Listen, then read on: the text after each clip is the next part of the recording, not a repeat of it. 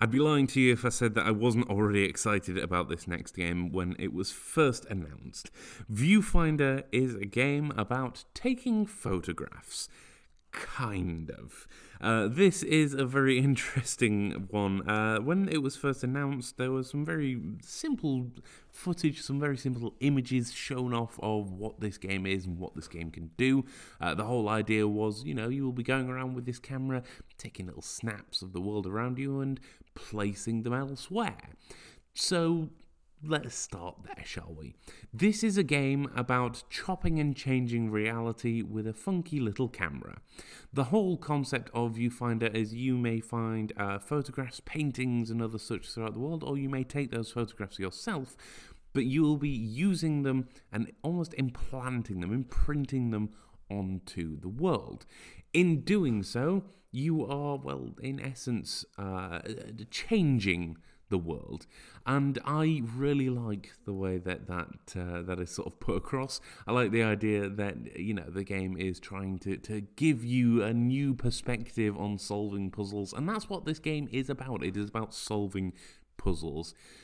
And maybe also solving global warming. It's a little bit broader than that. This is a game that just kind of drops a message on you halfway through, and at the beginning as well, for that matter.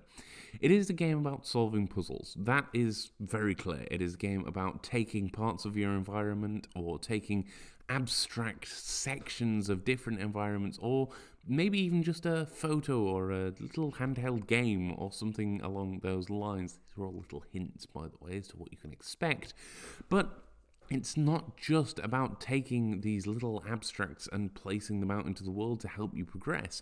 It's also got a deeper story to it, and without spoiling it, it is a story about the importance of life and the importance of working together and the collaborative effort and things like that.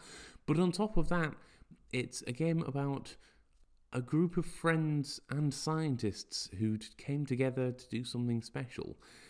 It's unusual. It is short, and if you're wanting a long, drawn-out game, then, try going for the platinum. There are quite a lot of achievements on this one. So, if you enjoy mining for achievements, you'll be in here for hours. There's all sorts of little collectibles and stuff that you can find. So don't worry, you'll have a little bit of extra time in this world. But story alone is quite nice and short, and I say that sincerely, nice and short. It is very simple in its execution. It doesn't drag it out any more than it needs to, and the optional challenges along the way as well are great fun. It challenges your approach to these puzzles. The game is able to introduce new elements and new areas so seamlessly.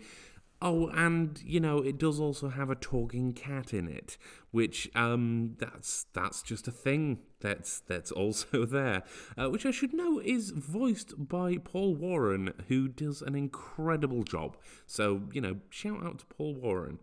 Anyway, if you enjoy puzzle games, if you enjoy something very different, I can't recommend Viewfinder enough. It is one of those games that, okay, yeah, sure, it's short and sweet, but it just has such a huge, lasting impact because the gameplay, more than anything, just does everything right. And on top of that, it's carried by a very well-written story.